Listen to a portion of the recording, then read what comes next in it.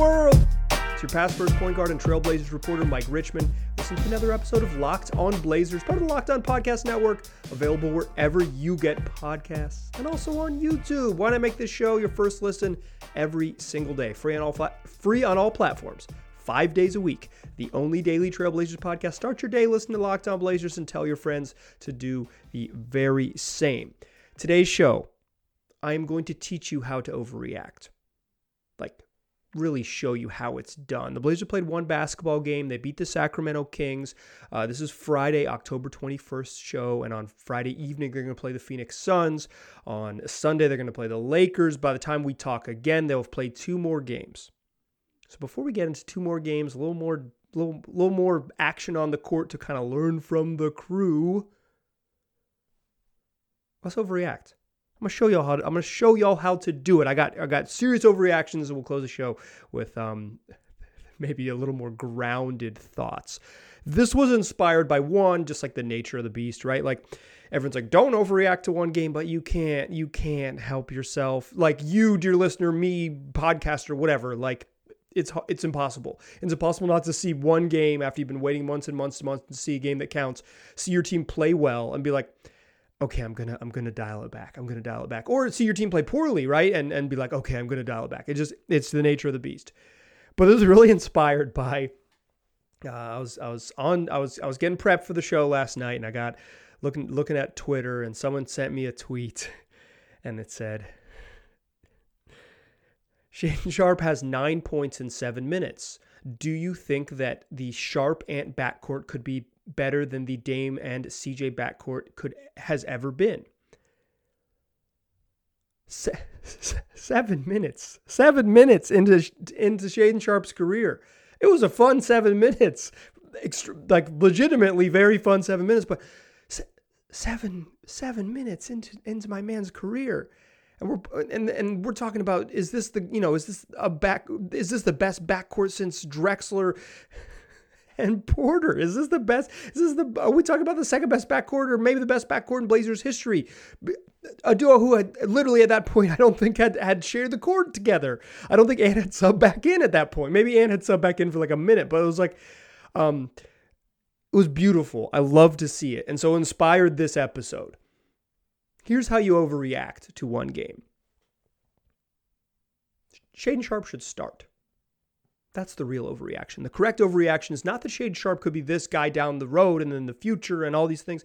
Shaedon Sharpe should start game 2 and game 3 and 4 and through 82 and into the playoffs and into June when the Blazers win the championship. Shaedon Sharpe should start every single game, and here's why. 1, makes Josh Hart the sixth man. That solves so many problems. That means every single bench unit has Damian Lillard and Josh Hart, or Anthony Simons and Josh Hart. There it is. You're always playing Dame or Ant when after that first substitution with an elite two guard. It solves that sort of two guard defender problem that the Blazers have had.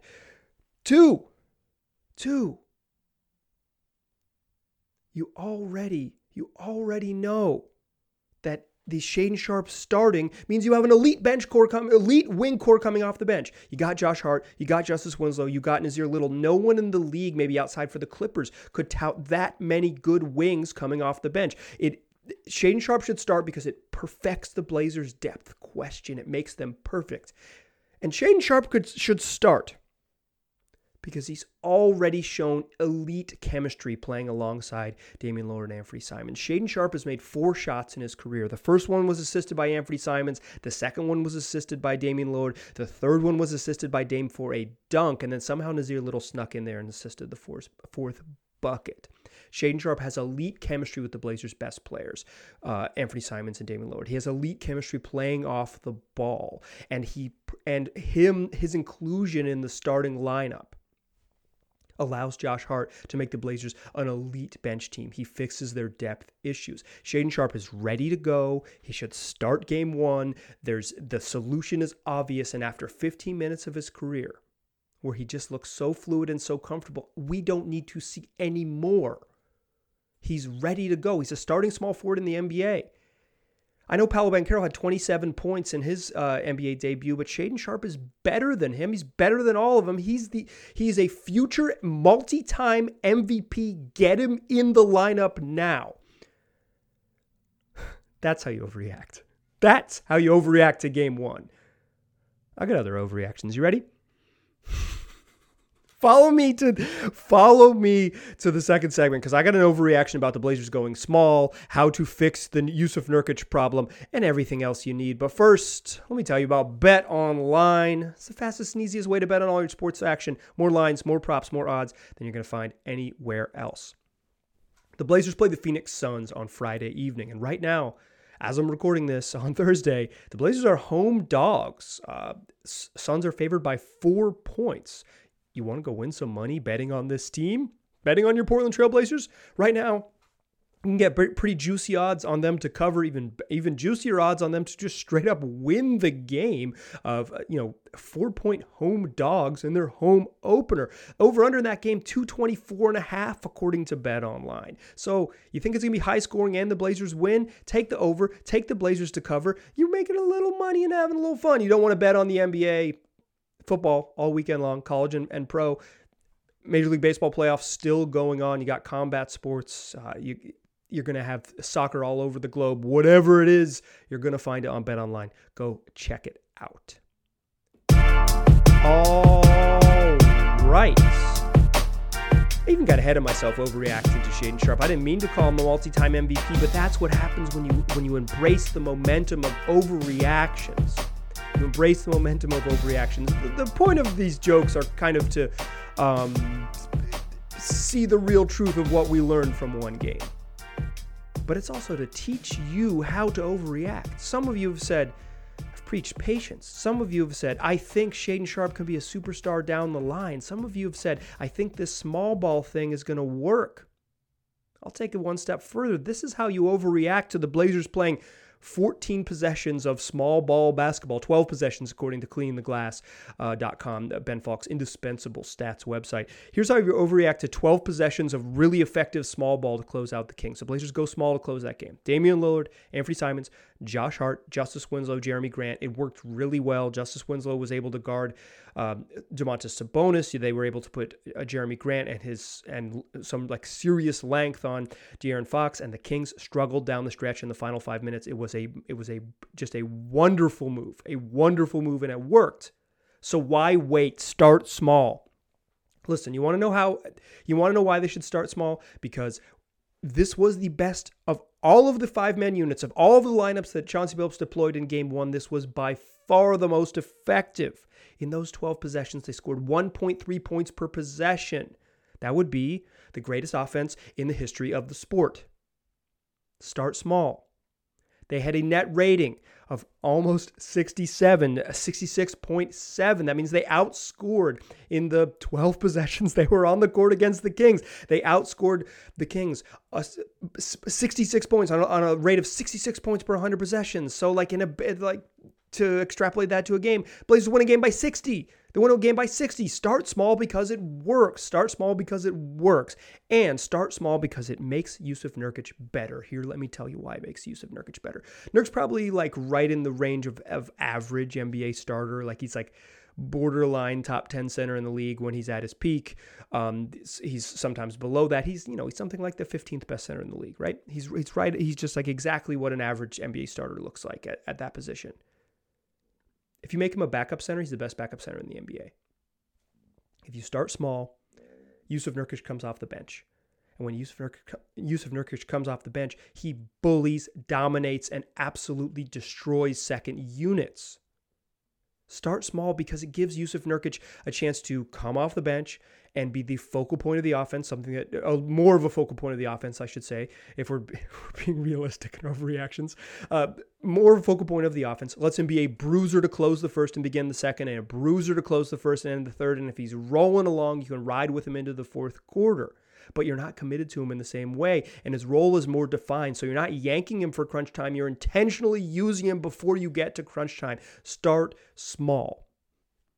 Start small because Jeremy Grant and Justice Winslow can clean up the back half of the defense. Start small because Winslow and Josh Hart are such good defenders that you're able to, or such good rebounders rather, that you're able to make up for some of your rebounding deficiencies with Grant as your tallest player on the court and playing a bunch of minutes of Dame and Anthony Simon. Start small, play small, embrace small ball because they already want to play a switching scheme. They already want to be aggressive and switch 1 through 5. And then when they do it with Jusuf Nurkic, he can get exposed. When they do it with a traditional center, you can get exposed and left out on an island. When you play 5 like-sized guys or 5, relatively like-sized guys, you can just play the scheme you want to play already. You can lean into what you want to do, lean into your defensive identity and do it more often. It doesn't stop you from playing zone, something the Blazers want to do, and it allows the Blazers to continue the defensive scheme that they've installed, embraced, and loved. Start small because it allows space on the floor for drivers. At the end of the game, when Jeremy Grant, with under a minute left, drove to the rim in game 1, got an and 1 foul, he had space to drive because the court was spread. Because in the weak side corner, it was Justice Winslow drawing Domantas Sabonis a couple steps out of the paint, as opposed to a big man who was going to be in the dunker spot and allowing Sabonis to be already in close to help position or less worried about totally helping off. Start small because it works. Start small because you built this team to go small. You don't have many centers on the roster. Behind Nurk, you have Drew Eubanks, who is probably best as a third center, but he can be a break-the-glass center and be a really good one. You could even go super big in the second lineup if you go small and play funky. I'm not actually advocating for that part. That's the Shaedon Sharpe winning multiple MVPs overreaction part. But start small because it's who you wanted to be. The Blazers said all summer long that they thought they could get away with some minutes with Jeremy Grant and Justice Winslow playing some minutes at center. Then we didn't see it at all in the preseason. The first game they unleash it. After the game, Damian Lillard told reporters, and a couple other people confirmed this, a couple other players on the team confirmed this to the assembled media in Sacramento when the game ended, that they hadn't even practiced small ball. You know why they didn't practice it? Because they knew it would work, baby. It's the answer. And those 12 possessions will obviously translate to an infinite number of possessions moving forward. Start small, stay small, stick with it. Use Jusuf Nurkic as a sixth man. It's the solution. That's how you overreact. Learn from the best. That's how you overreact to 48 minutes of basketball. That's the masterclass that I promised. Thanks for indulging me in a little bit of fun. I think there's some real truth to be learned from this. Like, Shaedon Sharpe looked good and comfortable and competent. The small ball stuff works will work in small doses. And I think the important thing when you're trying to, and like, quite frankly, like I host a daily podcast, I have to overreact to stuff. I have to draw stuff out a little deeper than you want to be. I have to dive deeper and look for things. Like that's just the nature of it. I want to bring you a good show. I want to bring you an entertaining show. But like, I think the criticism I get sometimes from listeners is like, you're too measured. You don't get excited about stuff like that. Like, sure. Or the other way, like you're reading way too much into preseason, you dummy, that type of thing. So it's kind of just like, it's going to be the area I land in is kind of overreacting. But I think the real truth here to when you watch one game of basketball is to think about one, they're going to play more games. Like they didn't just play one, they're going to play more games. But like when you're trying to analyze, a larger, what did we learn type of thing from one game is like, what did you see that could be something that moves forward? And it isn't that Shaedon Sharpe is a starting small forward. It's that Shaedon Sharpe looks pretty darn comfortable and okay at 19, and that like he can continue to have an every night role. And I think moreover, the Blazers had a really good plan for Shaedon Sharpe. They didn't have him create on the ball at all. They basically stuck him in the corners. He only had catch and shoot opportunities. They ran one kind of option out of bounds set for him where he flared around a screen, and if he was open, he could shoot it. He was open, so he shot it and it went in.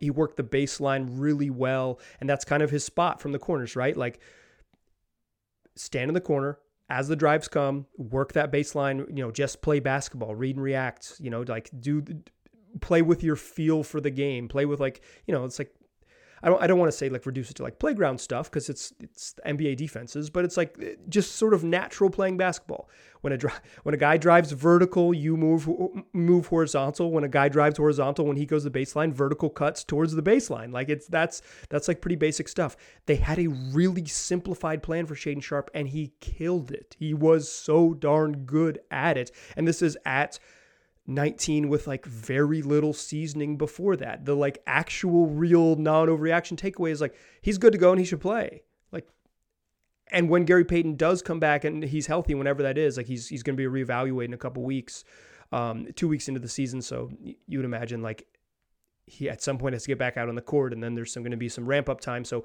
2+ weeks, if you're thinking about it logically, like Sharpe's going to be in the rotation for sure for all of those games. But like even when GP's back, like he would be the natural guy to get squeezed if it's not Nassir Little. But like keep it simple for him. Let him keep playing and make sure he has a role. I've been in big favor of him playing because I want him to get developmental minutes. He was better than I thought he had any chance of being in game one just because of his comfort level. Some of that is the 3-pointers went in. Like if he goes 1 of 3 from 3, it doesn't feel the same. But the fourth quarter 3 where he caught it, pump fake, sidesteps, and hits it, like that's just a dude who looks fluid and smooth. He can play, make sure he plays, and make sure you follow the good plan that the Blazers coaching staff had for him. Like give him simplified stuff.